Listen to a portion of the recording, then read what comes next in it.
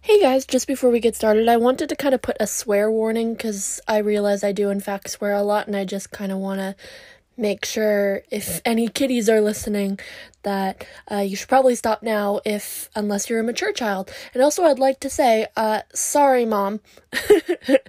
Let's get started with the episode. Hey guys, welcome back to the Long May She Rain podcast. I'm Aiden, I'm your host for this podcast. So, what did I do this week? I know I do these weekly, two bi-weekly? Yeah, that's the word. Bi-weekly roundups every time I start this podcast, but I just think it's nice to let you guys know what's going on with me. I know they can be a little annoying, but whatever. Um I actually got this really cool thing in the mail. For some reason this week I decided I was going to order a lot of things in the mail. And a couple weeks ago I ordered this European royal family tree chart from Useful Charts. You should go check them out on YouTube. This is informal shout out to them because they're really cool. If you have any interest in royal genealogy or in genealogy in general, this is a great resource. And it'll probably help me in the future so I can discern how certain royal couples that I do on this show are related. It's really cool. It has all the royal families from the Spanish Empire, Portuguese, French, English, Netherlands, some Germans, a little bit of Russia, the Scots. It's really the coolest chart that I've ever had, and I love it so much. It took so long to get here though.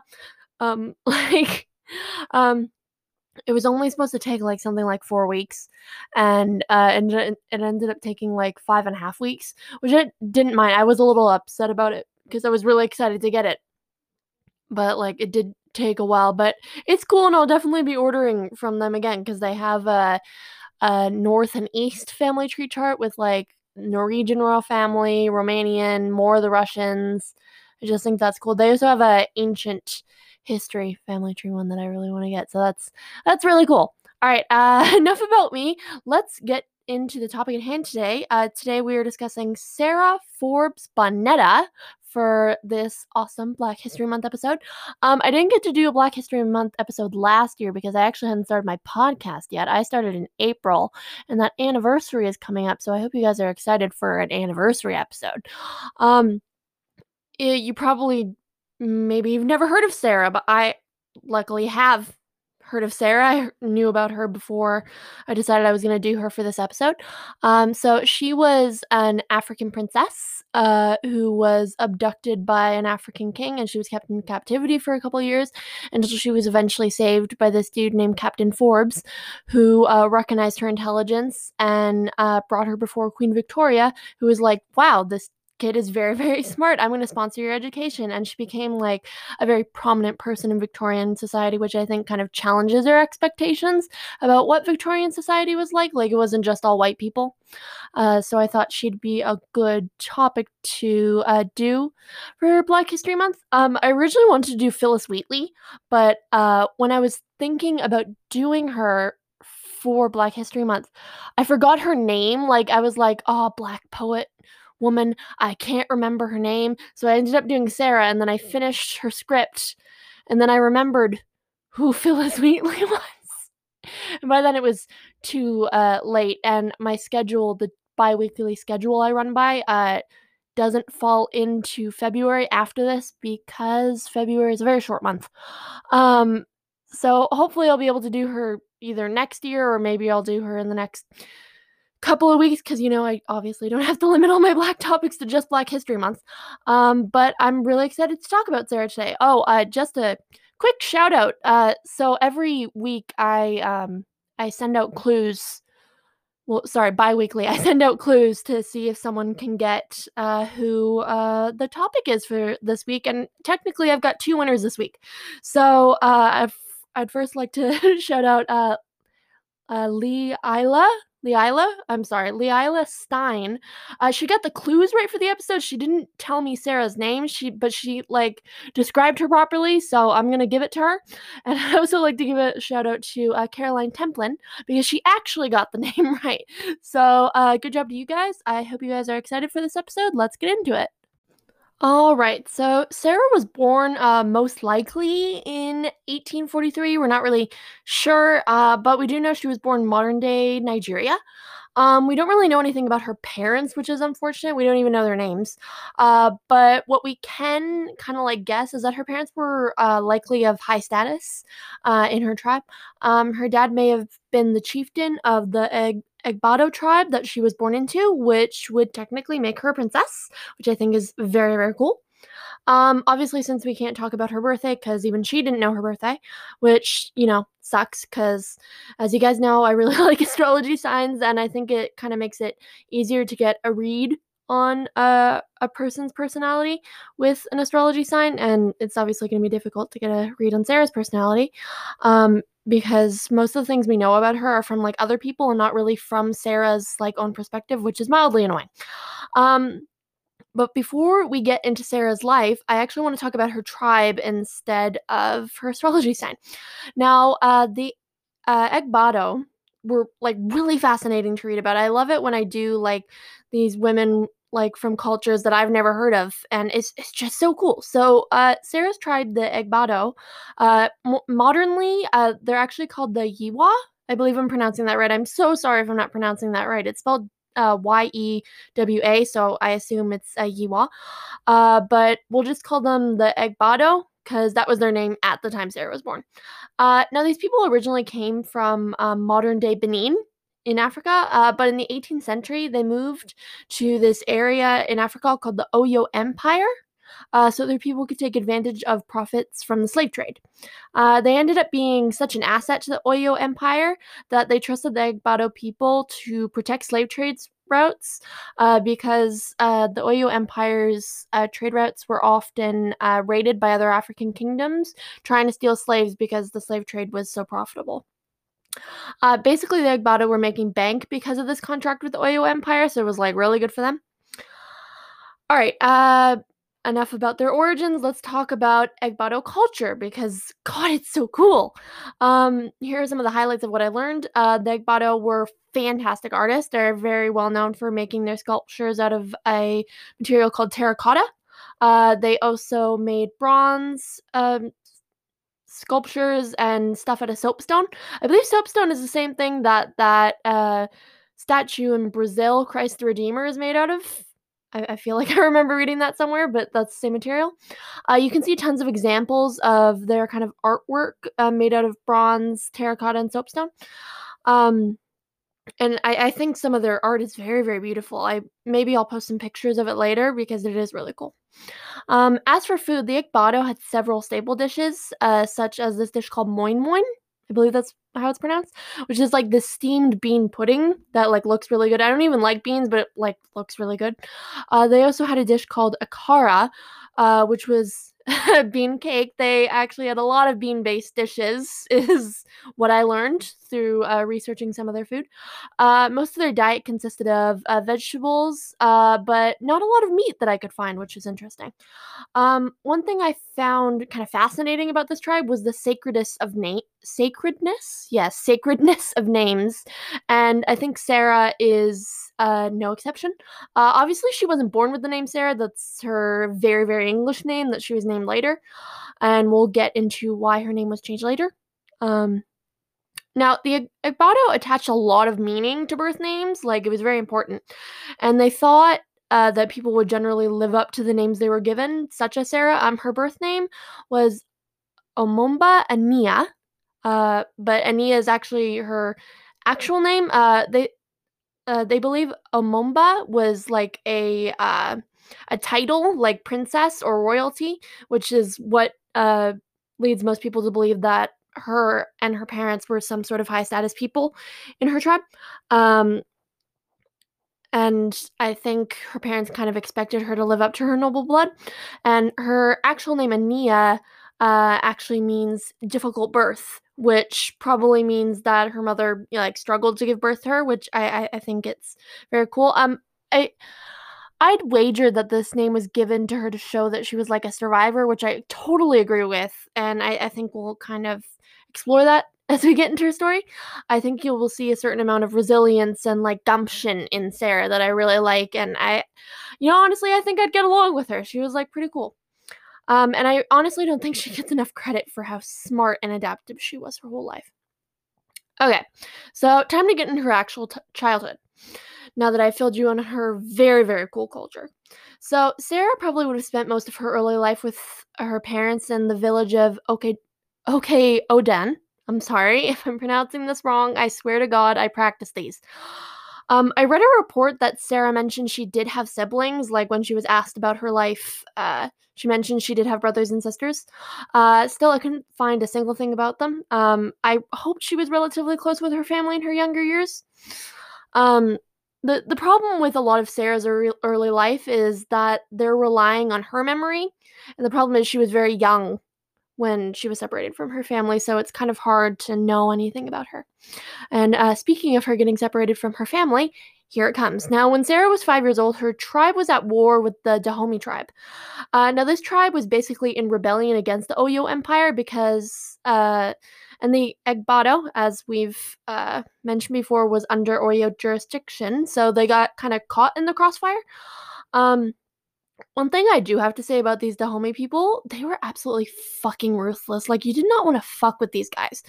Not to mention, they were very, very famous for being slave raiders. They were one of the African tribes that used to steal from the Oyo to enrich themselves. Meanwhile, the Oyo, they participated in slavery specifically so the Europeans wouldn't enslave their people, which is, like, totally not cool, but, like, it was self-preservation for them, and I kind of get why they did that. And the Oyo knew that the Dahomey, like, rebellion would, like, mess everything up for their people if the Dahomey were able to collapse the Oyo Empire, which the Dahomey did. They did it very successfully, which, sucked for everyone under Oyo jurisdiction, including Sarah's family. Now, after the Oyo Empire actually ended up falling, the Egbado people got, like, brief independence with the Oyo Empire gone, but it didn't really last long when the Dahomey started raiding what was left of the Oyo Empire. And one of the Dahomey slave raids is what basically shifted Sarah's life. Now, the Dahomey came to her village, burned it the fuck down, killed her parents by decapitating them. I really hope it wasn't in front of her, because that would be a lot of trauma, and took the rest of her village as prisoners. Now, Sarah was most likely the only person in her family to make it out alive. It's kind of hard to know exactly what happened because Sarah was so young. We don't really know much about this slave raid. After this, she and the other prisoners from her village were taken back to the king of the Dahomey, King Gezo's court. Now, luckily for her, unlike most of her village, she was not sold into slavery, which I think also kind of, like, demonstrates that she might have been of high status and they didn't want to sell her into slavery. Instead, King Gezo kept her at his court, but we're still not 100% sure why. Like I said, possibly noble birth. We also have no idea how she was treated while she was held captive here. Now, I want to remind everyone, I'm not a historian. I do this for fun. So don't really take any of my hypothesis seriously, but this is kind of like my guess on why she might have been held captive. Obviously, noble blood. But I think she was kind of like a trophy for King Gezo after he conquered the Egbado people. And maybe he might have planned on sacrificing her in one of his ceremonies that I read about. Like, apparently it was very common for him to do that. But one interesting thing I did find out about the Dahomey was they were extra famous for having this group of, like, badass elite female warriors. And when I tell you these bitches were badass, I mean they were the Dora Milaje from Black Panther on fucking steroids. They were so cool to read about. And I feel like it maybe would have been cool if like the king was, like, grooming her to, like, become one of them.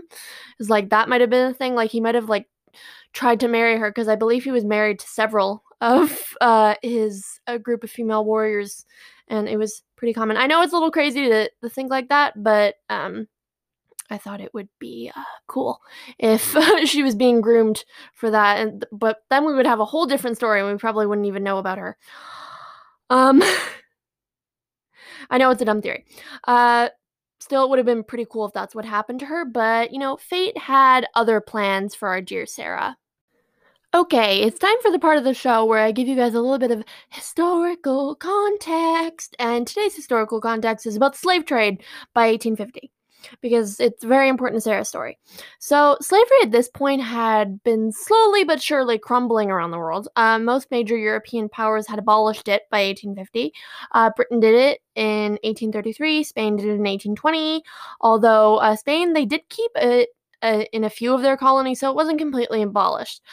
France did it in 1847, and by 1850, one of the biggest slave receivers, I suppose, Brazil followed suit.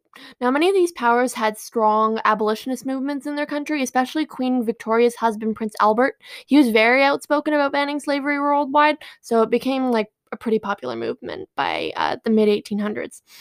Now, because of Prince Albert's like very big activism in the abolitionist movement, Britain started sending out like diplomatic missions to like certain countries to try and convince anywhere else still involved in the slave trade to stop, which is where a certain Captain Frederick Forbes comes into our story.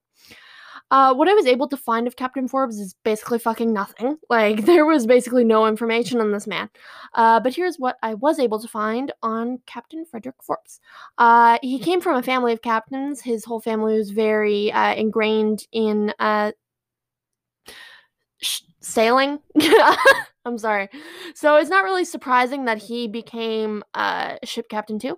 Captain Forbes was the commander of a ship called the HMS Bonetta, and basically his job was like he was the slavery police. And his job was to kind of like go around the African coast and stop illegal slave ships whenever he could.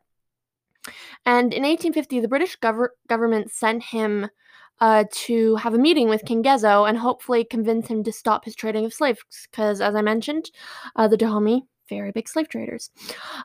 Basically, he had to like wine and dine Gezo to like convince him to stop the slave trade, and that's exactly what Forbes did. He tried really, really hard to get King Gezo to stop. He presented Gezo with gifts and kind of like played to his ego and like kind of like put him on a pedestal like next to Queen Victoria, like, you're great, my queen's great, we can stop slavery, it's great. And it was probably while Captain Forbes was at King Gezo's court that he might have seen Sarah running around, or maybe in a cage. Like I said, we still don't know how she was treated. But he probably didn't notice her until King Gezo, despite all the whining and dining, refused to abolish slavery. Instead, King Gezo was like, hey, you see this little girl over here? Why don't you take her as like an apology gift to Queen Victoria? And Captain Forbes was kind of like, ooh, I can't accept a person as a gift. That would kind of be like against my whole abolition of slave trade thing. Still, he was probably like in the mindset that if I don't take her, I might be signing her death warrant. Like, what if he kills her or something for like me not saving her? Like, what if he sacrifices her like I've heard he does? And Frederick Forbes, he was a good guy, so he agreed to accept her as a gift to the British Crown. Now, at first, Captain Forbes had like no plans of taking care of Sarah himself. He accepted her on behalf of Queen Victoria, hoping that Victoria might be interested in sponsoring her. So he took her back with him on his boat to Britain, but something kind of unexpected happened on the month-long trip back to Britain. Sarah, she was just so darn adorable and smart that the whole crew just like ended up loving her, including Captain Forbes. In his journals, he kind of like talks endlessly about how smart she is and how much the crew adored her. And also, she picked up an English like ridiculously fast. Like, by the time they landed in Britain, she had a decent grasp of English as if she had been speaking it her whole life. And she could say full sentences without help, which is impressive as hell. Like, I couldn't do that in a month, having never spoken another language, especially English, because English is so hard to learn for non-English speakers. Like, I'd fucking hate myself if I didn't speak English naturally. Anyway, Captain Forbes liked her so much that he decided to have her baptized. He took her to this church missionary school on the way back to Britain, where he had her renamed from her African name, Ania, to the name she is now known by, Sarah Forbes Bonetta. Now, as I said before, Sarah's people valued names, so let's break down her new name, because I thought it would be interesting to talk about it. Now, her name Forbes was obviously given to her by the captain, which technically made him her legal guardian. And I think it says a lot about him that he gave her his last name, like kind of like, yeah, you're my kid now and stuff. I think it's really cute. A bit about the Forbes surname. It's a Scottish surname. They even have a special family motto. It's May Grace Guide Me, which I think is cool. Now, her other name, Bonetta, actually comes from the ship that Sarah was on.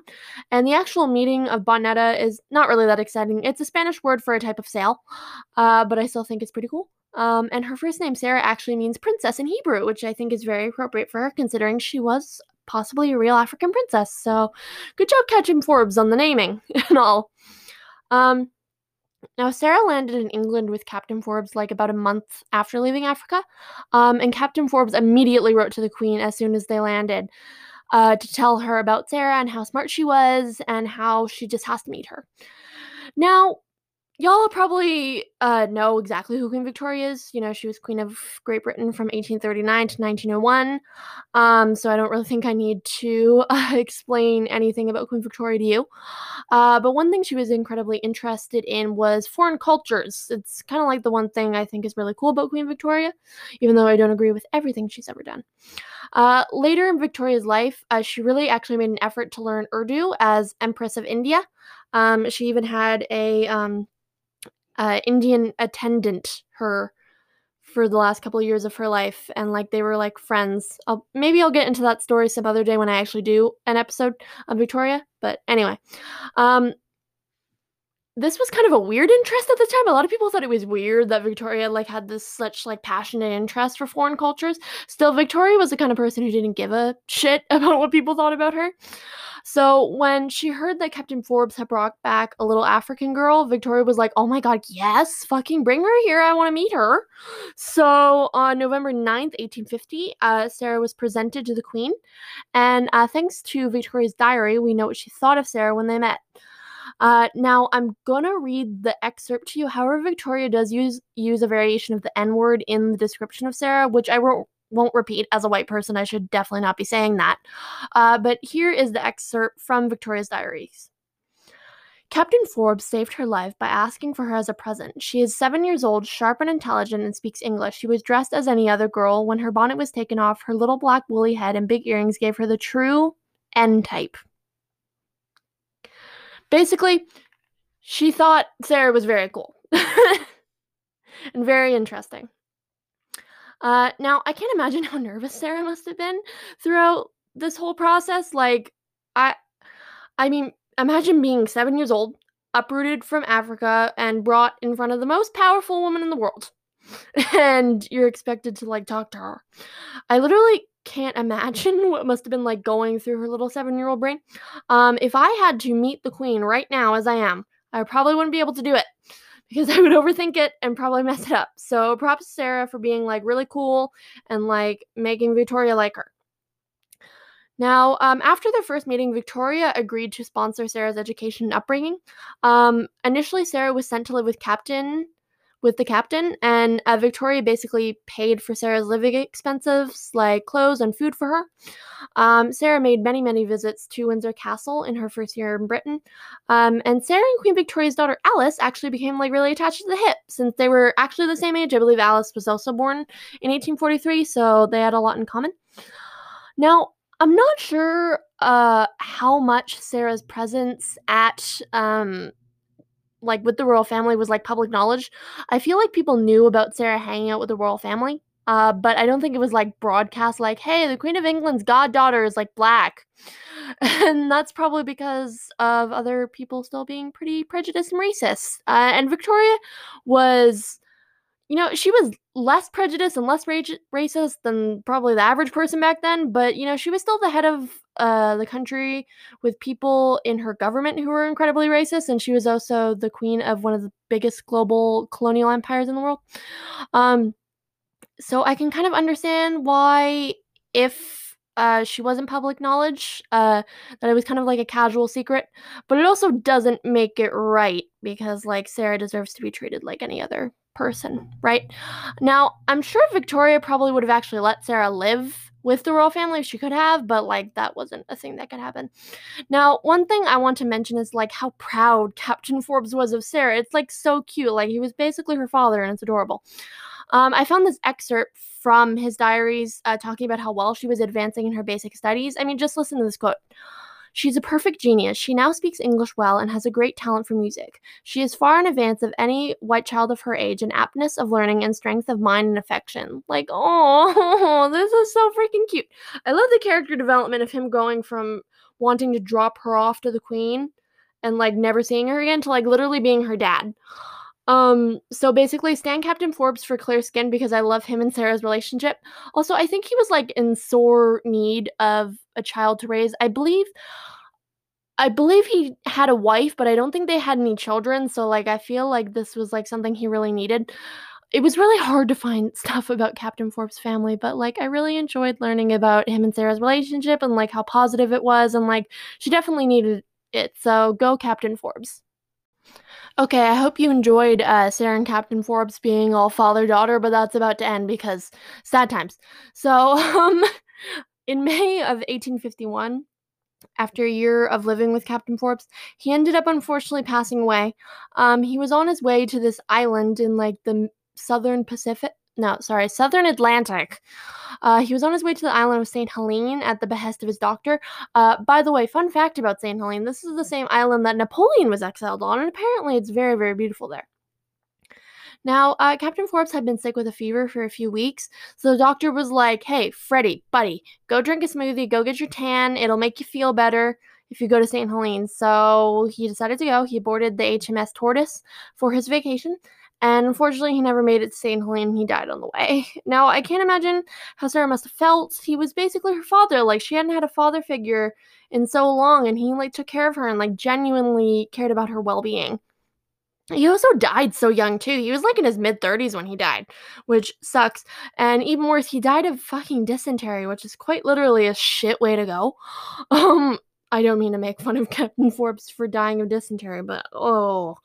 Um, After Captain Forbes died, Sarah actually developed a severe cough. Like she'd always had it, but like after his death, it got significantly worse. It was probably a mixture of like her grief, probably because she missed him so much, and of like the climate change because she was from Western Africa, which is pretty subtropical. It's very hot there, and she showed up in England in the winter, which having her probably never having experienced winter probably would have been quite the shift for her lungs.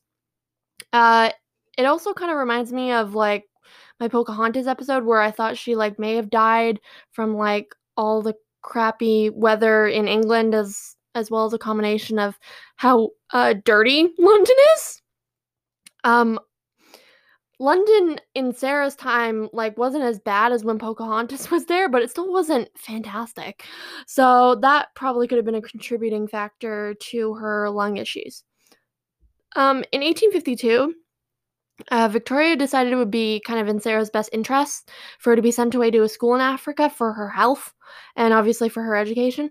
But there was also another reason. Now, Victoria, as the queen of a global colonial Christian empire, she was very focused on Christianizing countries and Christianizing people.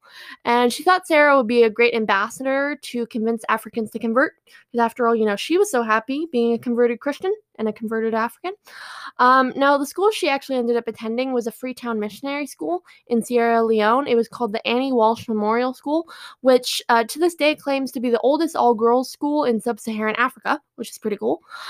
This school was pretty prestigious, very expensive, so it's pretty great that she was able to get an education there. She would have learned music, dancing, math, science, literature, and a whole bunch of other fancy shit.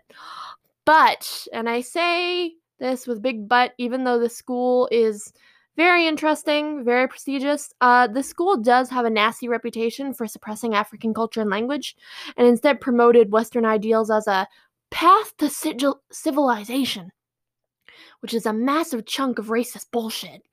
I'm not sure how Sarah was treated at the school. I really hope that they weren't mean to her or, like, nasty to her in general, but based on the fact that a few years later, when she was 12, she begged Queen Victoria to let her come back to Britain because she wasn't happy at the school. I imagine she didn't receive the best treatment at the hands of the Annie Walsh Memorial School, so that sucks.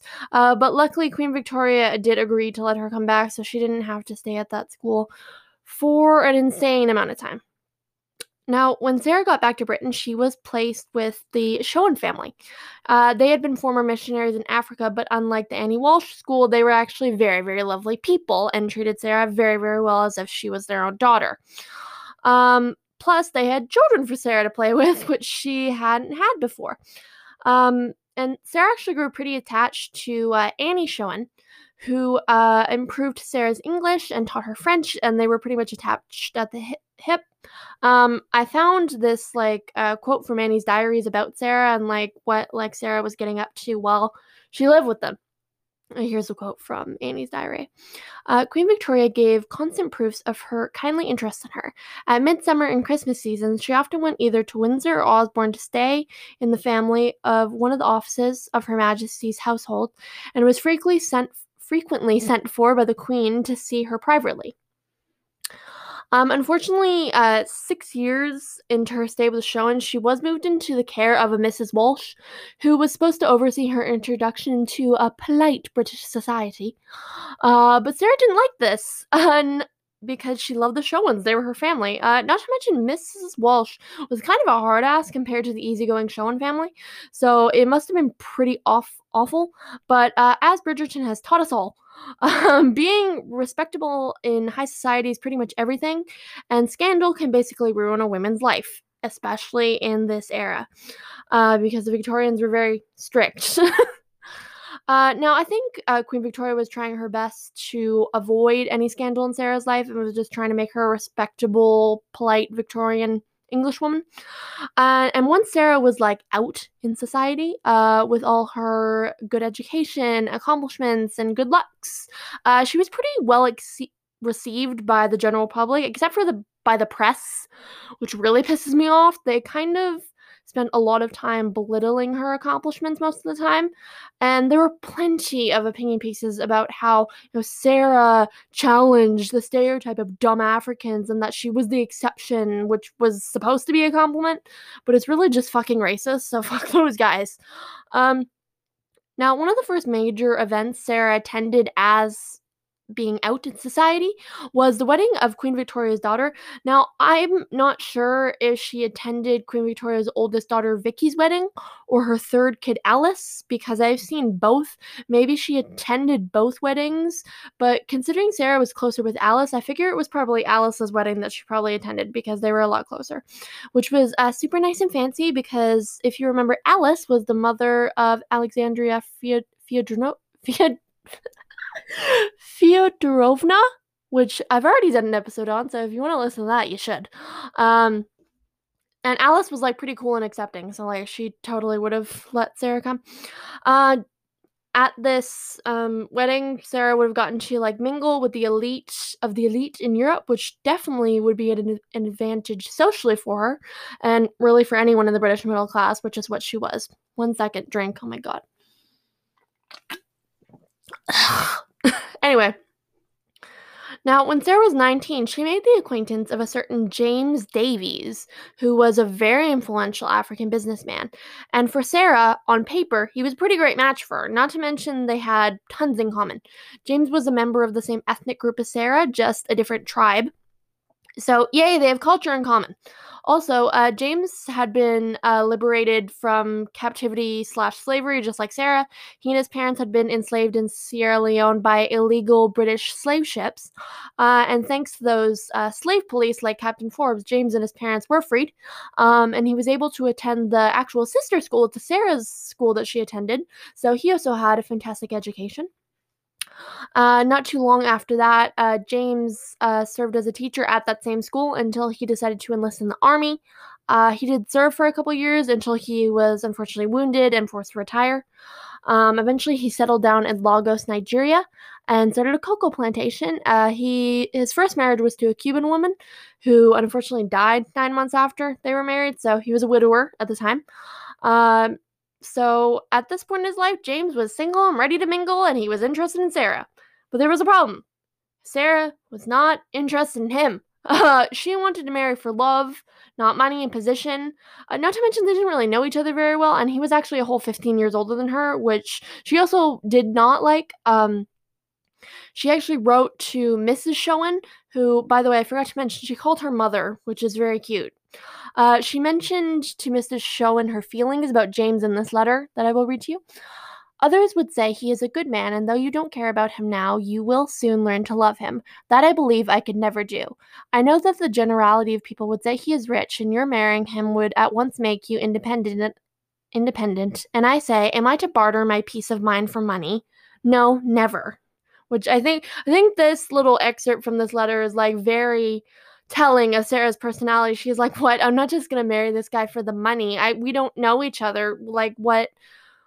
How could he be a good husband to me?" But Sarah didn't really have a choice because Victoria was like already on board with the match. She thought James was great.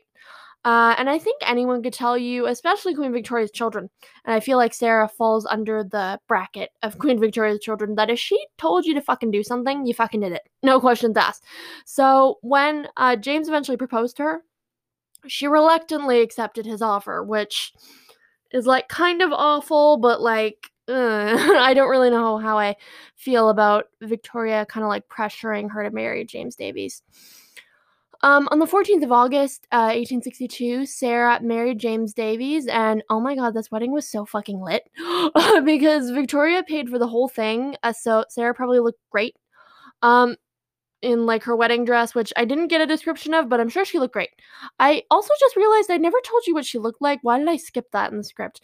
But to be fair, Sarah's been photographed. You can basically Google what she looks like. There are really pictures of her everywhere. In my opinion, she was stunning.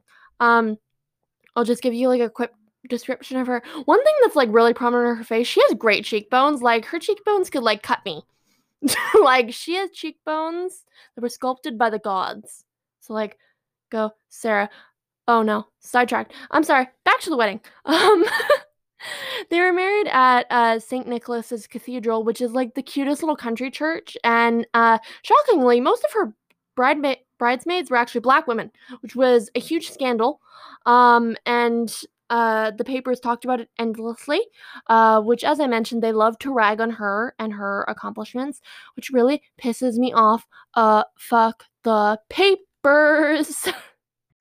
Okay, so now that James and Sarah are married, let's talk about their married life. So, very soon after the wedding, Sarah went with James back to Africa since his whole business was there. First, they lived in Sierra Leone until eventually they moved to Lagos, Nigeria. And James he actually sat on the Lagos city council for many, many years. And bonus, this was where Sarah was from. So, yay, she's back to where she came from, except she's not enslaved anymore. So, yay.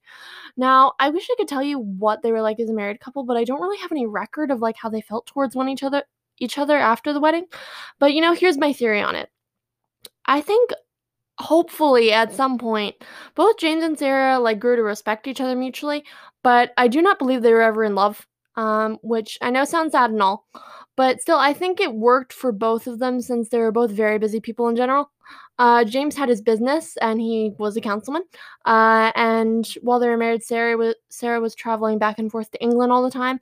Not to mention she took a job as a teacher for quite a while, so they were both very, very busy. I really hope they didn't really have any time to hate each other because it would be awful for Sarah if she ended up really not having a good married life with James. I just hope they were cool. I can't find any records of them like having any problems or James being a generally bad dude. So my consensus is that they had an okay marriage, which is pretty much better than most arranged marriages ever get. So, good for them. Now, a year after the wedding, it was baby time.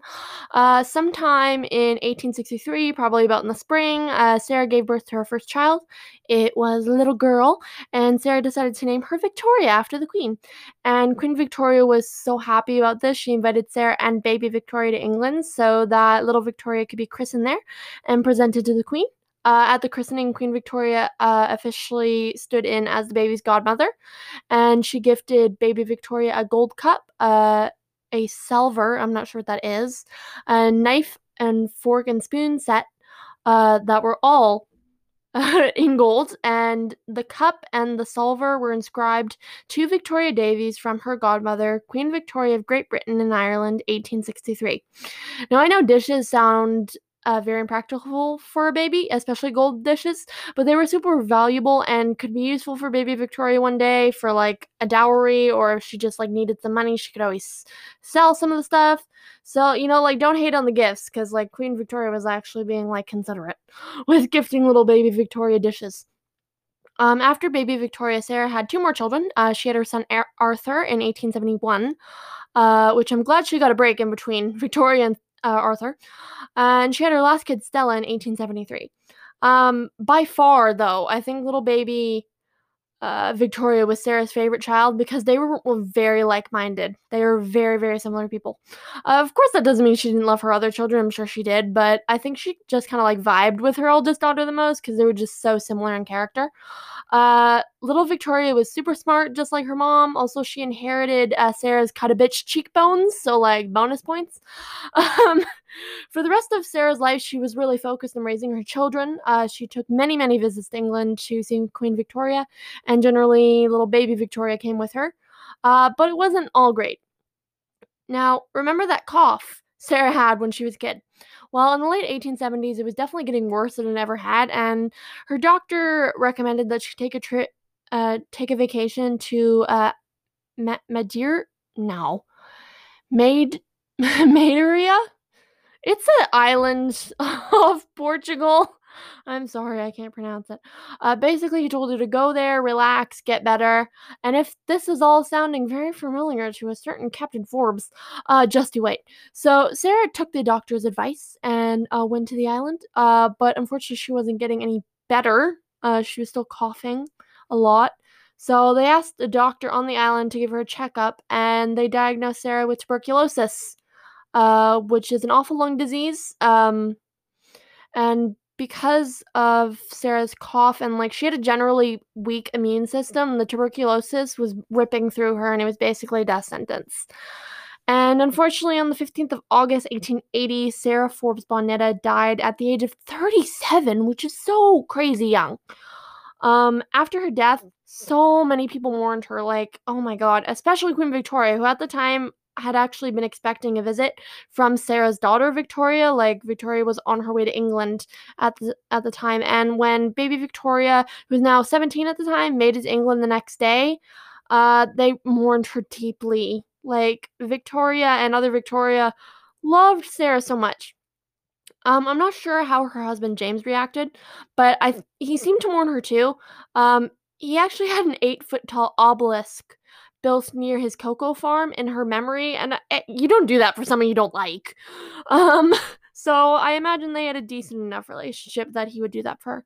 Also, when he got remarried, he did it like 9 years later, so like I think he can say they were on good enough terms. And it's really sweet that not only did he wait quite a while to get remarried, that he built that obelisk for her. Now, before we get into her legacy, let's talk about what happened to her children. Her daughter Victoria married a doctor named John Randall and had 2 children with him. And she lived her life as a very wealthy African socialite. And she was active in advocating for women's rights her whole life. Not to mention, Queen Victoria also paid for little Victoria's education. Not much on Sarah's son Arthur. I couldn't really find anything about him after, so we'll just skip him. Sarah's daughter Stella never married, but she did have an affair with a Nigerian politician and had 1 daughter with him. I'm sure it was so scandalous when it happened. Like, I clutched my pearls when I realized that Stella was never married to the guy she had a daughter with. Because, like, I looked at the guy's Wikipedia page and it was, like, spouses, and Stella wasn't on there. I was like, why isn't Stella on there? I was like, oh, affair. But, like, it's not written down anywhere. It was, like, super scandalous. But, like, it happened. So, like, that's interesting. 1 second, drink.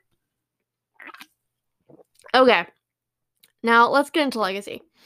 I think Sarah really challenges what we think of Victorian society and how white it was, when in reality, just like Sarah, there were many, many prominent African Victorian era people just like her, especially her children and the people they married in Nigeria, all Victorian era socialites. So good for Sarah. I think Sarah's story is awesome. She was, smart, beautiful, resilient, and I definitely think more people should know about her. I hope all the young women of color who listen to this will see themselves in Sarah, because she is genuinely extraordinary. Thank you all for joining me for my Black History Month episode. I really hope you enjoyed it. I know I had fun recording it. Bye! Hey guys, thanks for listening. If you have any suggestions for topics, you can just DM me on Twitter at LongMaySheRain2. The N at the end of rain is replaced with a 2 instead. I'm also available on Apple Podcasts, Spotify, Google Podcasts, Anchor, and like a whole bunch of other stuff. Don't forget to rate and review this podcast on all those platforms. It really actually does help the show so much, and it will help me grow my audience. So I would absolutely appreciate it if you guys could do that. All right, bye.